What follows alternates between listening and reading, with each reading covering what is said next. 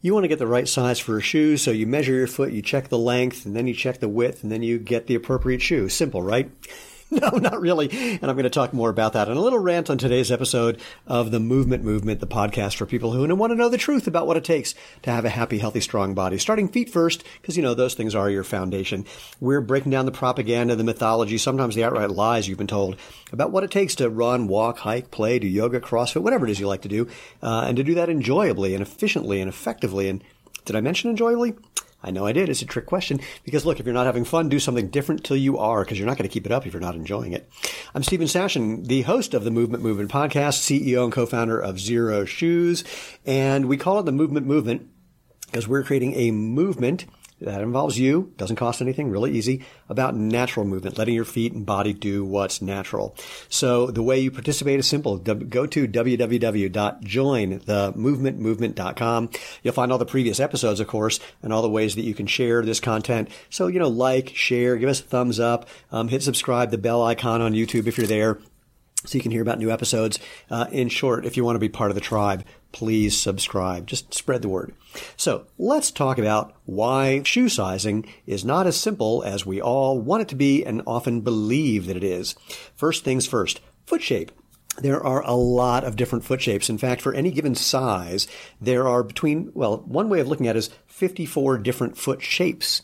So you can be narrow, you can be wide, you can be something in between. You can have a flat foot or a high arch or in between. You can have the curve, like the angle from your big toe down to your little toe can be relatively straight across, or a big angle. You can have Morton's toe, where your second toe is longer than your first toe, although technically it means your first toe is shorter than your second toe, is what that really is. You can have a higher volume foot or a lower volume foot. You put all these combinations together and you end up with between 54 and 108 versions of what a size 9 looks like. So what do you do with that information? Well, what most people do is they, again, measure. Well, actually, what most people do is they'll call us and say things like, I'm a true size 9. And I say, okay, do you have any 8.5s in your closet? They go, yeah. I go, any 9.5s in your closet? They go, yeah. I said, so what you are is that you like being a size 9 and you have some of your favorite shoes that are size 9 and you think those other products are wrong. But maybe that's not the case. So that's one thing that happens. So there is no true size 9 because of personal preference. I could take 3 people with identical feet, put them in the exact same shoe, and they'll have 3 opinions about whether it fits. It's like Goldilocks for footwear. It's all about personal preference. So let me address one of the first things about why you may not be a true size whatever, or why different shoes are different, etc. Hold on, I got to reach for something over here. So the first thing people do is they measure the length of their foot, and then they want to know, is this shoe going to fit? Is it going to be the right length? Well, one thing people like to do is they say, all right, the length of my foot is X, and then I need extra space in front of my toes. 1/4 inch, 1/2 inch, whatever they've been told. Now, what you've been told comes from shoes that look like this, with a big, thick midsole full of foam. Here's the problem. Think about bending a phone book, if you remember what a phone book is. With a phone book, the inside bends faster than the outside. The same thing happens with a shoe that has big midsole. So effectively, as you're walking or running, the shoe is getting shorter on the inside. So you need that extra length because the shoe is getting effectively shorter as you move. Well, in a truly minimalist shoe, like Zero Shoes, without that midsole, that doesn't happen. So you don't need that extra length. I keep my toes right up against the edge of the shoe because I like the feeling. I like the feedback. I also like to say it reminds me when it's time to clip my toenails. But that could be too TMI and a little too weird. Regardless, something to ponder. The next thing has to do with width. Oh, so again, personal preference on the length. The next thing is width. People will say, well, I'm a 2E or a 4E or a D or a whatever. Oh, yeah, I'll do this first and then I'll come back. All right. That's a meaningless number. It's 2-dimensional. Your foot is not 2-dimensional. Your foot is 3-dimensional. A shoe is not 2-dimensional. Sandal is, so you could step on a template for a sandal and get a sense of whether your foot fits that template, and that'll give you a good sense. But on a shoe, completely different. The volume of your foot and the volume of the shoe are what's relevant, and that's impacted by, of course, the design of the product, but also the materials. If you're using something that's all welded in plastic, it doesn't stretch much. If you're using a natural material like hemp or canvas or leather, that'll stretch and mold to your foot over time. Even some synthetic products mold to your foot over time as well. So we had someone who came to a trade show and said, I'm a 4E. Will I fit your shoes? And I said, I don't know. Probably not. And then he put them on and they fit fine because he had a wide foot, if you measure just two-dimensionally, but it was low volume. So the shoe stretched, basically it flattened out to match his foot shape. Now, people want to find out, will this shoe fit me before they buy? And they often ask for templates of our shoe. They'll often ask to see what it's like to look at the insole, the sock liner of a shoe. There's this meme kind of thing that's going around where people step on the insole, and if their foot goes over the edge, they go, oh, see, it's not going to fit. Completely not true. Well, not completely, but often not true because A, what we just talked about, the difference between this and volume, width and volume, but also it is physically impossible for the insole, a thing that goes inside the shoe, to be as wide as the shoe. I mean, I'm going to show this on video. It's hard to see, but it's kind of tricky to see, but here's the insole, how it fits in the shoe, and you can see that the sole of the shoe alone is wider than the insole. And that doesn't take into account how the upper of the shoe can stretch. Let me show that too. The upper of the shoe can stretch and make it effectively even wider. There's that. Now, last but not least, this is going to be a quick rant.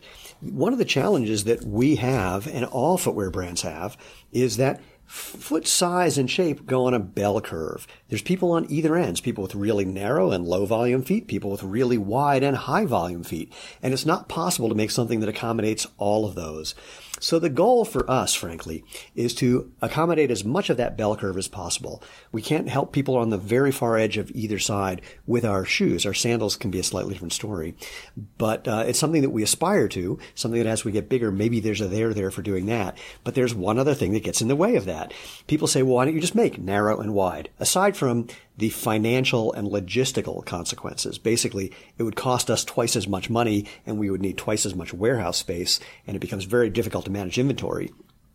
There is statistically, not practically, statistically significant differences between women's feet and men's feet, between feet of people in America and in Europe and in Asia. There's so many, again, variations that there's just no one has found a way yet to accommodate all of those in one product. Many of the multi-billion-dollar companies, they literally have different shapes that they make for the shoes for the Asian market, for the European market, for the American market.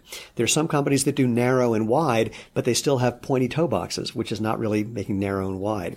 So what's the point of all this? The point of all of this is to say it ain't as simple as we think. And and wait, I'm going to give you one more fun one.